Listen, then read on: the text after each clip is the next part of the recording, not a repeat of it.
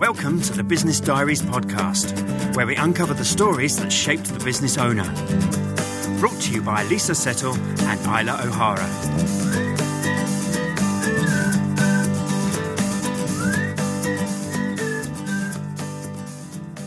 Welcome to the Business Diaries podcast. My name is Lisa Settle. And my name is Isla O'Hara. And we'll be your hosts for today. The Business Diaries is a storytelling platform for businessmen and women to share their stories, the ups and the downs of the entrepreneur, and giving us a look at the person behind the business and hearing about their successes and their failures. Have you ever found yourself in a situation when unexpectedly you're in a dangerous situation where every fibre of your body puts you on alert because you know this is not good? That's exactly what happened to today's guest. I'm really keen to hear the story, so we better get on with it. Isla, who's in the guest seat? Thank you, Lisa. It gives me great pleasure to announce Katrina Festorazzi. Katrina is founder of Faster Photo, a commercial photography and videography service based in Medway in Kent. Katrina has a background in law, and today's story relates to a very difficult situation she found herself in 16 years ago, a situation that still haunts her today. Welcome to the Business Diaries, Katrina. Hello, Good morning. Morning. Well, just as with Lisa, I can't wait to hear your story. So if you're ready, I'm going to hand over the airwaves to you. No, thank you. Thank you for having me. So as you said, this situation was 16 years ago, so a very, very long time ago. And I was in a really fantastic job. I just want to kind of build into this story slightly. So I was in this really fantastic job. Things were going really, really well. Then I found myself into a situation that I thought, actually, no, things aren't as well as I thought. And this is where this kind of thick skin started to come from. And when I started to realise soon the kind of red flag scenario that you might find yourself in. And this previous job, which I'm leading into to talk about why I'm here today, I got myself into a situation where I needed to have some evidence to back myself up for a situation that was happening.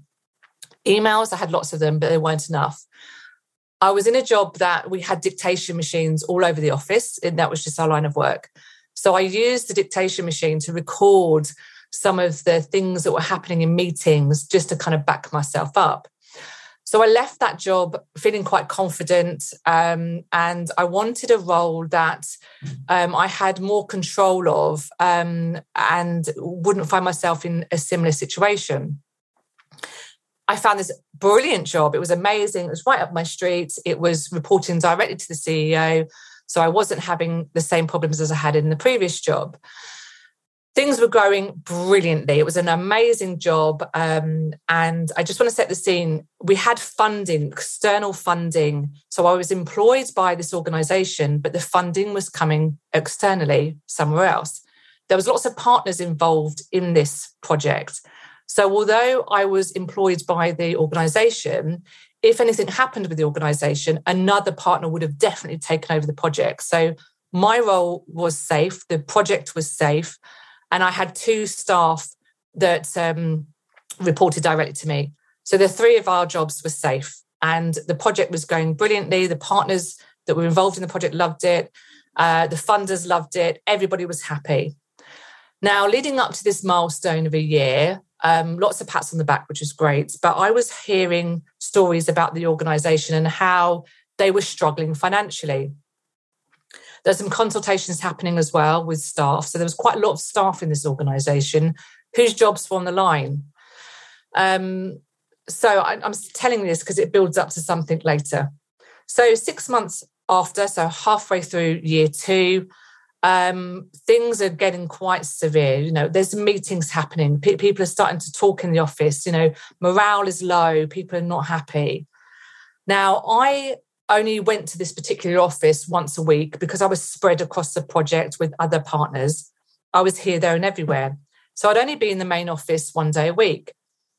And I had regular meetings with the CEO to talk about the project and the finance manager. Now, the finance manager and I got on really, really well. She hadn't been herself for about a week or two. She wasn't her bubbly, brilliant self. And I don't like to pry or ask questions. So I just kind of thought, you know, she'll tell me what's up with her later on if she wants to. And there was one day I was busying away, getting ready for this big conference that was happening. And she slips me this note. She walks up to my desk and she slips me this note and winks at me and walks away. And I think, oh, hello, what's this? This is a bit, I'm looking around and I'm thinking, wow, okay, strange.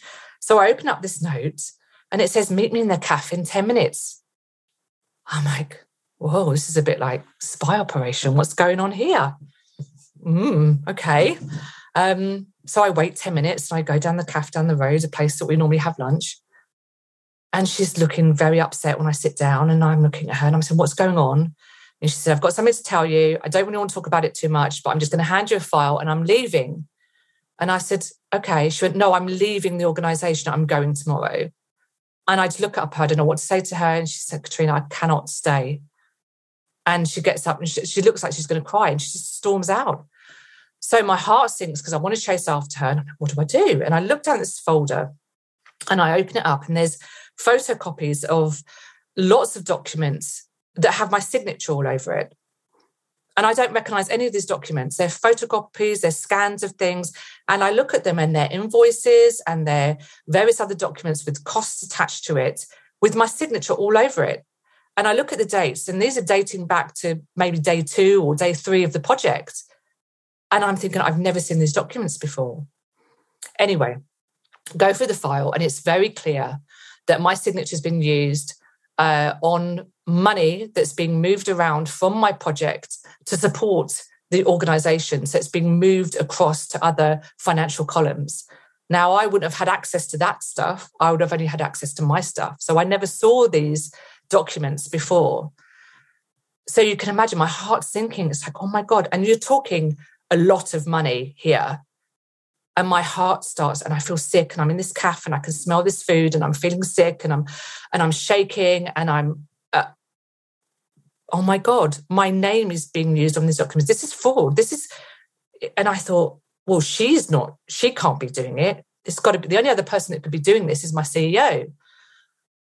And I'm like, what do I do? What do I do? So I go back to the office. I'm not myself. And everyone's like, are you all right? Because I'm normally really bubbly. And I said, I'm not feeling quite well.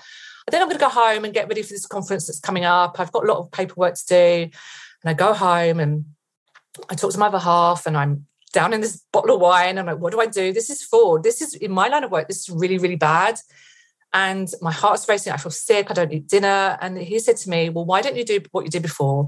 Try and have a meeting with him, your CEO, and record it so you've got some evidence, because you need evidence. You've got no evidence that that's not your signature.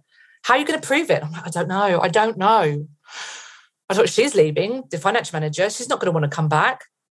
So that night I called a friend of mine and I said, look, what do I do? A very close friend of mine. And she talks me through it. She says, I agree with the other half. Try and get some evidence together. She said, in the meantime, if you're worried about a job, I know somebody that's recruiting. She said, and this job's got your name all over it. Great CEO. You won't have this problem. Do you want me to introduce you? So I said, okay, fine. So I leave the conversation, but I'm thinking, it's not just that my name, this is going to affect my whole future. Fraud is a very serious matter. And I keep thinking prison. I couldn't sleep that night. And I'm thinking, oh my goodness, I'm going to be going to prison. I'm going to have to testify. Oh my goodness. I just didn't sleep. So I called in the next day, said that I wasn't going to go into the office. I wasn't feeling very well. In the meantime, this other CEO contacts me and says, would you like to meet? I'm like, okay. So I did. And I picked myself up and got myself in the mood, met with them, had a great meeting. They talked about the job, really sold it to me. I was really interested. And they said, well, you have to officially apply. So we went through all of that process. But I've still got this thing over me. What do I do about my current situation? Because really what they're doing is they're using the money to keep the organisation afloat. I hope they're not using the money for their own devices. If it is my CEO, moral dilemma, what do I do? And I thought, I've got to talk to him. I have to talk to him. Anyway, it's been announced the manager's left. Everyone knows. He's messaging me saying you need to come into the office because we need to talk about the project and hand over until somebody else comes on board. So please come. So I'm like, right, I've got to have a meeting with him about this. Got to. So we have a meeting.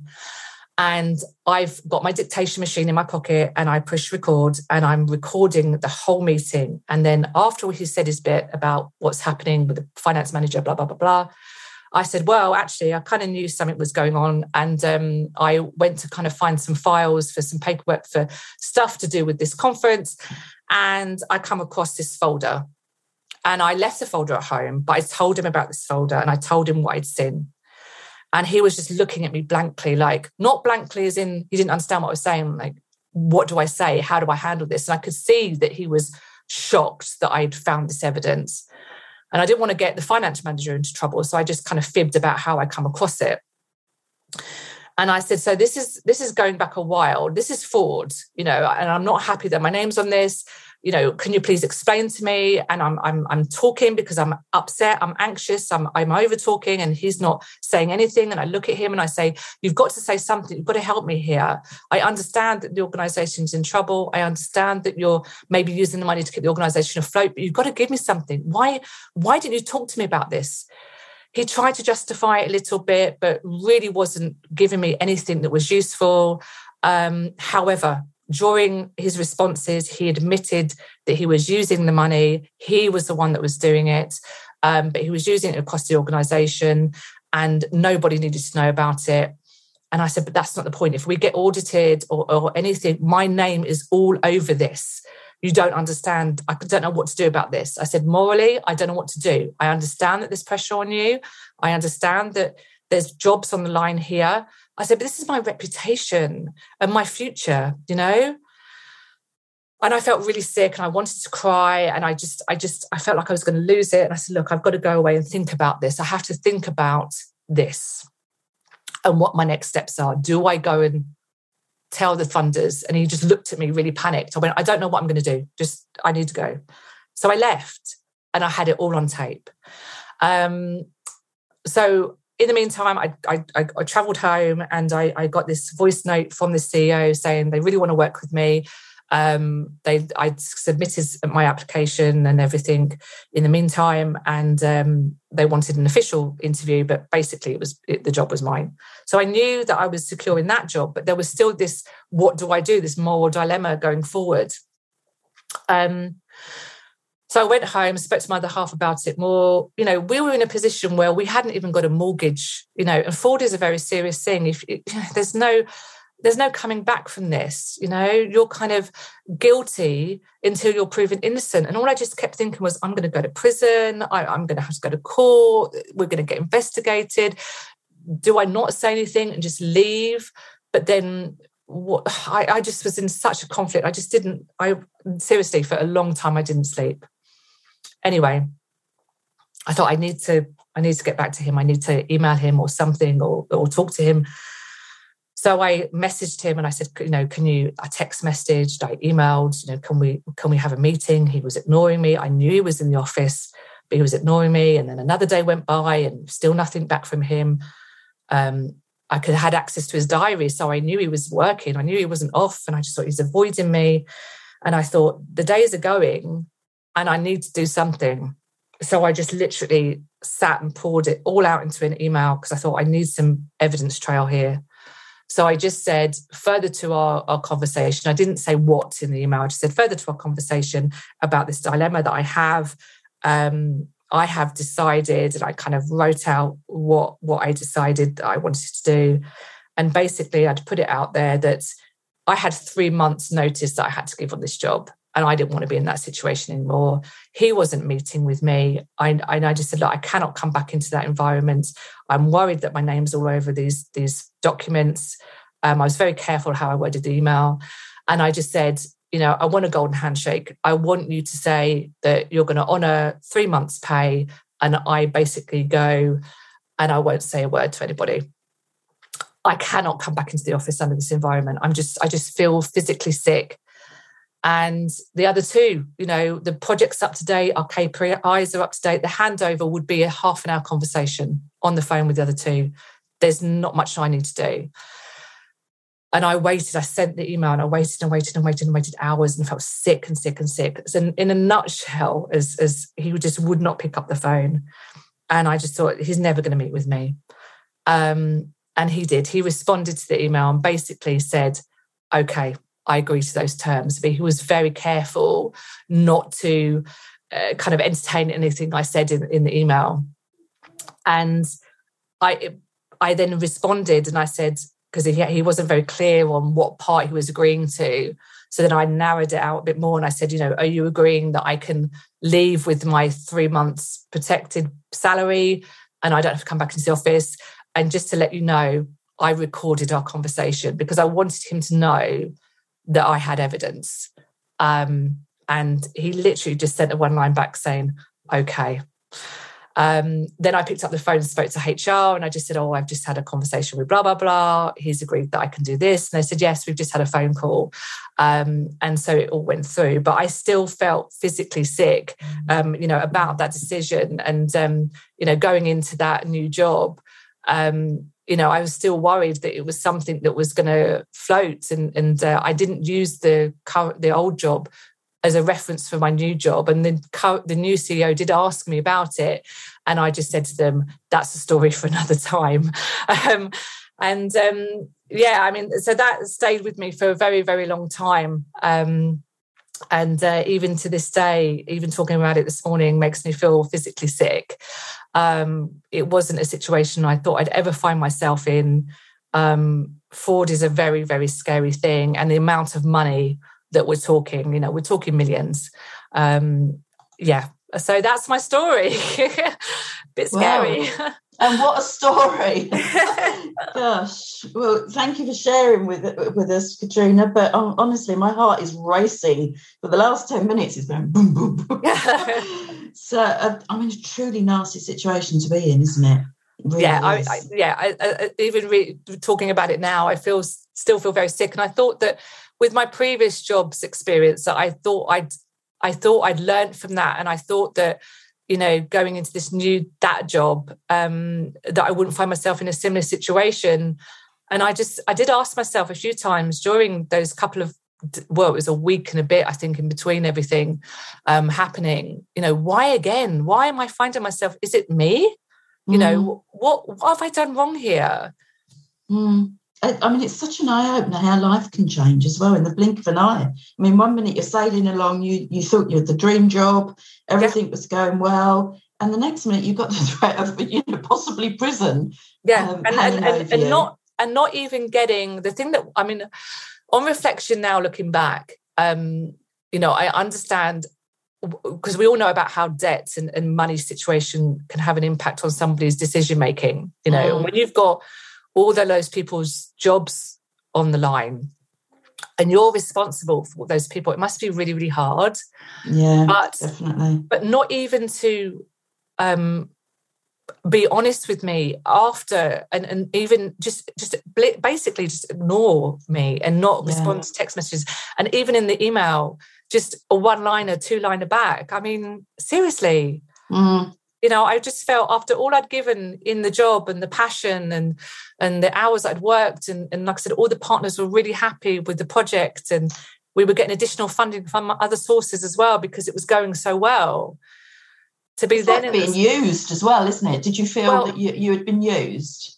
I did. And I think that maybe this, on reflection, the CEO knew that maybe the funders wouldn't be looking at the information that was being provided with a fine-tooth comb and knew that they could probably get away with it. Yeah, not nice. How long was it from that, from the moment when the finance manager met you in the cafe and handed over those files? That was the beginning. That's when it dawned on you what happened. From that point to, how long was it after that you knew you were safe, that you were totally out of that situation and not having anything to do with those goings on? Well, the project itself was a 3-year project. So I knew that it was going to be wrapped up the following year, and maybe the finance people from that funder would maybe need a summary. But statute of limitations is 6 years. So it was on my radar for another 6 years. And I even put in my diary 6 years and 1 day from the date when it all kind of transpired. that I thought, phew, I can relax now. I actually did put it in the diary. So this whole situation, it's incredible and so, I don't know, so complex. Nothing is ever as simple as it first appears. And I think I'd like to ask you, Katrina, about the moral dilemma that you found yourself in. You know, obviously the fallout from going public and broadcasting and telling the funders, as you said, would have been huge. But would that have been the right thing to do? I mean, you've got the morality of the right thing to do, but the impact on everybody would have been phenomenal, but the impact on yourself as well. I mean, you're young. You said you haven't even got a mortgage yet. Yeah. You're early stages of your life and relationship. Yeah. I mean, it was 15, 16 years ago, all this happened. So I was, in the peak of my career.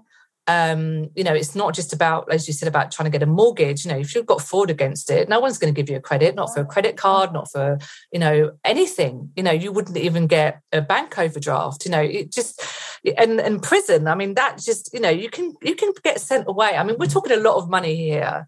And just even, sadly, sometimes, especially in the public, I mean, obviously, we're talking 16 years ago, so we don't have the likes of Twitter and the social media that we have today. But, even back then, you're guilty until you can prove you're innocent. And when you're looking for a job and CEOs talk, and people, especially the higher senior positions that I was finding myself going for at the time, it's all on reputation. Yes, you can do a nice CV, but if your name's out there, you're going to get blacklisted from jobs. And, I wanted a mortgage. We hadn't had the children at that point. I wanted a career for myself. And I was angry. I was angry that he'd put me in this situation, but also the finance manager that just upped and kind of left me to it. That was, scapegoat. And that's what I thought. And I thought, gosh, and the fact that it was my signature all over everything, he could have put his signature on it because it was a dual situation. It wasn't just my signature that was required for the finances. He could have put his on it, but he chose to put mine. Yeah. And that was even more of a kick in the teeth. Yeah. I'm not surprised. All those thoughts of why me? And I think we have to remember as well and remind our listeners that you were quite young at this point. You were in the early stages of your career. And so, you described the anxiety, the panic, the literal panic, because you have no idea what to do. And I mean, who would know what to do in a situation like that?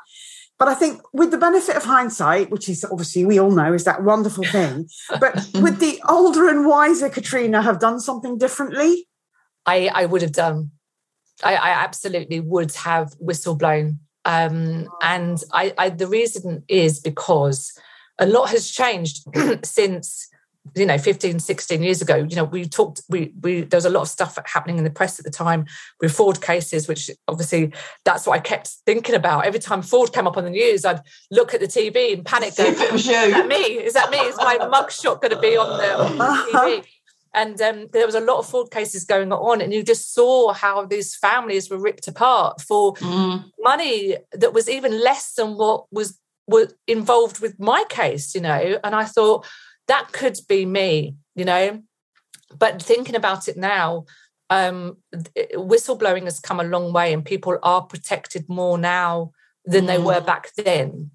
There are places you can go. There are people that you can talk to. You can remain anonymous. We've got actually had a guy on, Katrina, on the podcast, Nick Inge. I don't know if you've heard of him, but he was a former member of the Serious Crime Squad and so working with the likes of MI5, MI6. And he would have probably been interviewing me. But he left the force to design and develop an app, for whistleblowing. It's called I Trust Assurance. Oh, fabulous. And it enables you to speak up anonymously, the confidential hotlines, etc. So, if that had been available, do you think that you definitely would have used something like that? I would, absolutely. I wouldn't even second guessed it. I would have literally been straight on the phone. Because just having somebody to talk to about it is really important. And obviously my other half, I spoke to him about it. I spoke to my friend that was also in the industry, who got me the other job, which was great. But it wasn't enough. I still, like I said, for 6 years to the day, I still felt that panic that at any time somebody could knock on my door and say, right, we're investigating you for blah, blah, blah. And, you know, just having someone to talk to and then get your side of the story over and it on record and it recorded and that you're protected would have been fantastic. Yeah. Yeah, I would have jumped on that. And I think, although it probably didn't feel like it at the time, but I mean, it was truly fortuitous that your friend knew of that job opening at that time, and that opportunity was right there. I mean, that was hugely timely. But you navigated yourself out of that situation pretty well, and you found ways to protect yourself. And yes, I'm interested in what advice you would give somebody listening to this podcast who's thinking that something's not quite right in their business. What would, or in a similar situation, what would your advice be? I keep a diary. I mean, I learned from the previous job to keep a diary, and to every time you have a meeting, always follow up with bullet points or things that you feel needed more clarity from a meeting. If you feel like you're in a situation where something's, you know, you're getting that red flag, you're getting that sicky feeling in your stomach, always, and CC as many people in the organisation as possible to that, just so that you can protect yourself. I felt really bad about the recording aspect of it. And I still have the recording. I don't know if I should admit that, because it just haunts you and you want that protection. So I don't know whether I would suggest to people to, you know, because obviously we have mobile phones now and we have things that can record people. But I think definitely talk to somebody, try and get as much evidence in an email trail, something written that maybe you wouldn't need to have taken the extra step that I did in regards to the voice recording. Because if I hadn't have done that voice recording malarkey, there was and looking at how he'd responded to my emails, there was nothing that he wrote back in his email response that would have given anybody any indication that he'd done what he'd done. So that was it. So I even the only thing that you had really that you could, it was your only bargaining chip, wasn't it? Yeah, the voice recording. And it's not a nice situation to be in, but you might not be able to use that in court. I mean, obviously we're hearing court cases now. There's something in the paper, in the press, which I won't talk about, that's got lots of recordings that is actually being allowed to be used. So things have moved on as evidence. Yeah. But as you say, you know, I'm not sure that I don't know the implications, but if the recording is allowed, it's the how you use it, isn't it? That so I think as long as you have it as a bargaining chip, if you're trying to negotiate yourself out of a situation, which I did, and I obviously let them know that I had that. And that was the only reason why I was able to get out so quickly and still be able to have that 3-month salary going forward. They knew that they didn't have a leg to stand on. They wanted me to go quietly. But I didn't have to sign. They didn't go down the route of sending me an exit form with any NDA or anything like that. They didn't do that. But then they just let you go. They just let me go because at the end of the day, they knew that I probably wasn't going to say anything at the time because I was just so embarrassed, sickened, worried about the implications of it all. Like I said, we were going for a mortgage. I didn't want that sitting on me. And it's interesting. I wonder, just, you know, looking back, I wonder whether the other board members, you know, if you have 2 people leave just like that, one after the other, that's telling you something that's happening there, isn't that? So, exactly. You know, and I think also, wonder if they did discuss anything. Well, this is it. And also going back to Isla's question about, you know, would I do anything differently? Yes, I would have reported it. And I think also, if you've got a CEO that's if the organisation's in that much trouble, it could be external factors that have not helped. It could be a number of things that have not helped. So it's not always down to the CEO, but the board have a responsibility to look at, well, what's going wrong? Is it the decision-making of said CEO? And do we need to get rid of that CEO and get somebody else in, or get some support to help that CEO? And by me not whistleblowing or saying anything meant that bad practice that is going to continue. Exactly. And that's not great for the organisation. So although I felt at the time, gosh, I can't say anything because all these people are going to lose their job and there's going to be a big fraud investigation going on, I didn't think about it at the time. There would have been some sort of insurance that would have ensured that people would have got paid money that they were owed. They might have obviously not been employed going forward, but there would have been a little bit of protection, I'm sure, for them. But you don't think about that at the time. You just, all I kept thinking was prison bars and being in prison. And I'm sure the more and more you think of that, there will be another issue that comes into you'll think of that will come into the game, as it were, and that could have happened, that could have happened. But it was a bit of a no-win situation, wasn't it? Really, it was. But I mean, it is definitely. I mean, going forward, it's really stuck with me today. Well, that's my next question. That's what I wanted to ask you. Okay. Now that you run your own business, Faster Photo, how has that experience shaped you as the business owner that you are today? Well, I'm very careful with money, and I know the red flags to look for, and I always make sure that I've got 3 to 6 months worth of ring-fenced money to keep the company afloat, just in case things go a bit quiet. But it has made me very wary of money and expenditure. I recently applied for some funding, and it's really funny. The funding requirements, the outputs, and how you record it hasn't been disclosed to me. And I sent them an email saying, well, you give me this funding. How do I prove how I've spent it and blah, blah, blah. And they said, oh, well, and they kind of brushed over it. And I thought, no, this doesn't sit right with me. So although they're quite loose in the recording of how I spend the money, I've actually created a whole spreadsheet.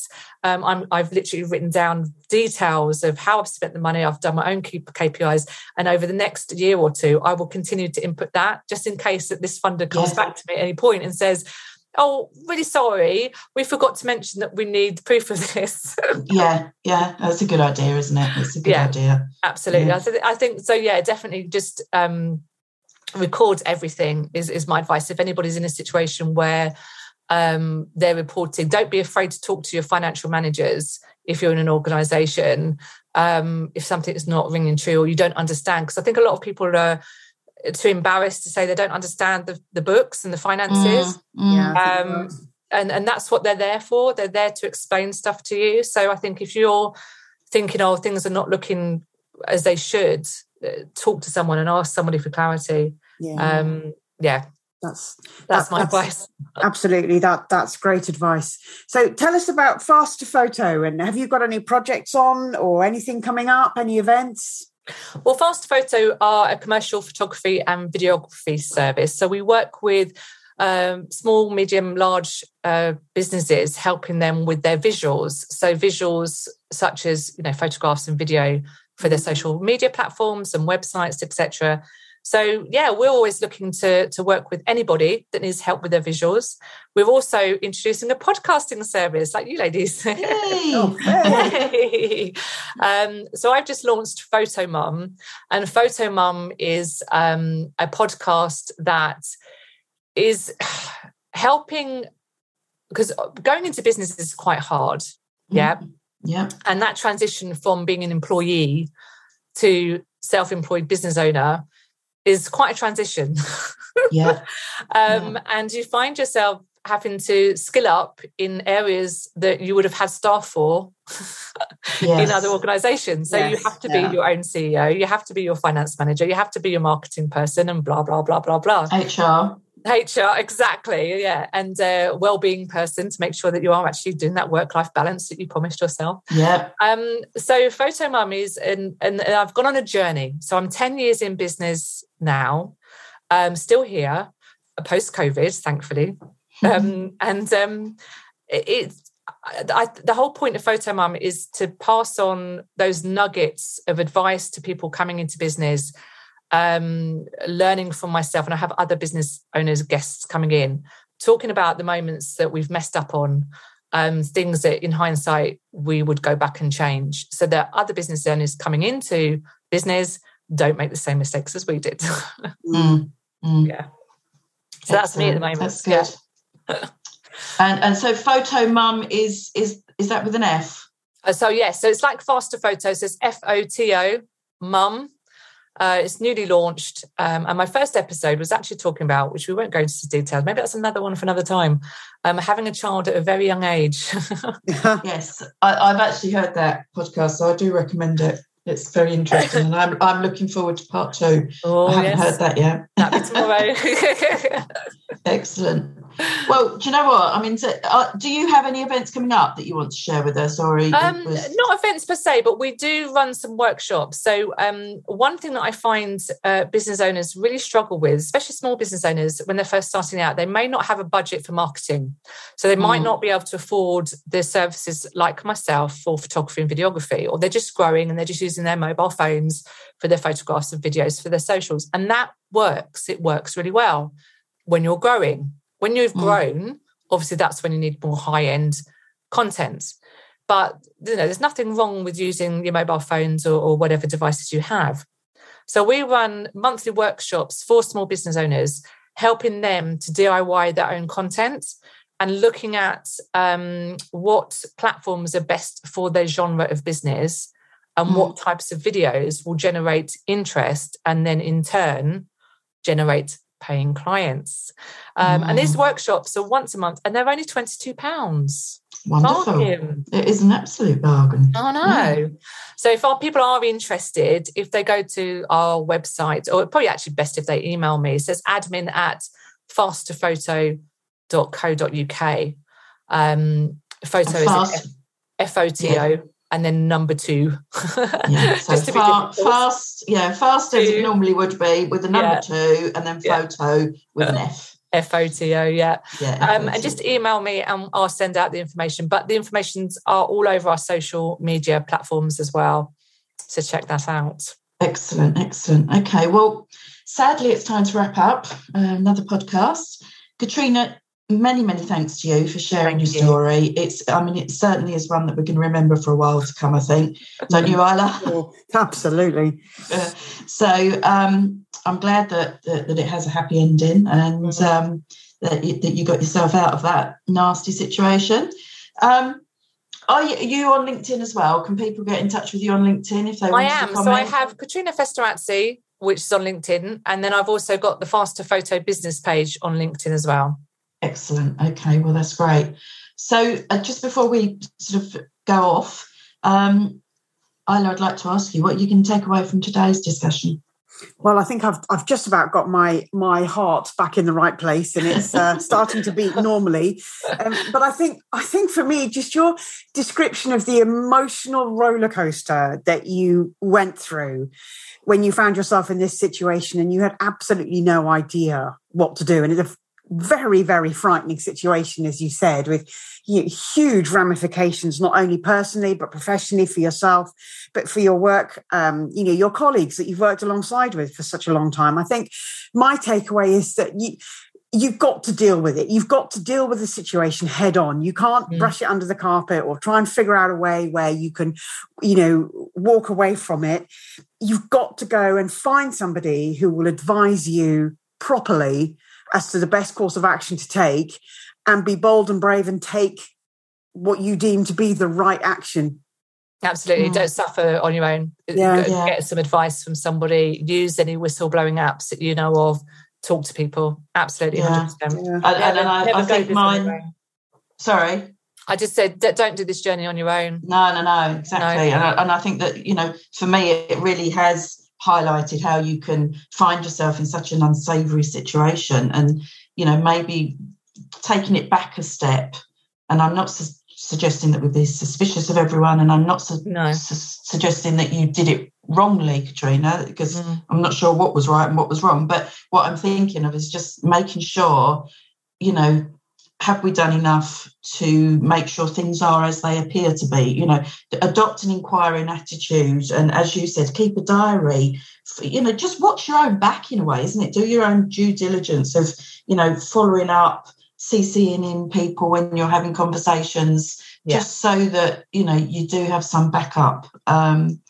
It's probably the way to go to try and stop something like that happening. Yeah, and it's just reassurance to yourself as well. If you keep notes, keep a diary, you've done everything that you can to protect yourself. And then whatever happens after that, you can't control that. You've just controlled the bits that you can control. Exactly. Yeah. Okay, so before we go, many thanks go to Paul Cheese, our super sound hero and composer of our little jingle. Isla, are there any announcements? Just to keep sharing your feedback with us. We absolutely love it when you reply to our posts on social and you engage with us on our platforms. You can find us on Twitter and Facebook at The Biz Diaries. So please keep the conversations going. Excellent. Okay.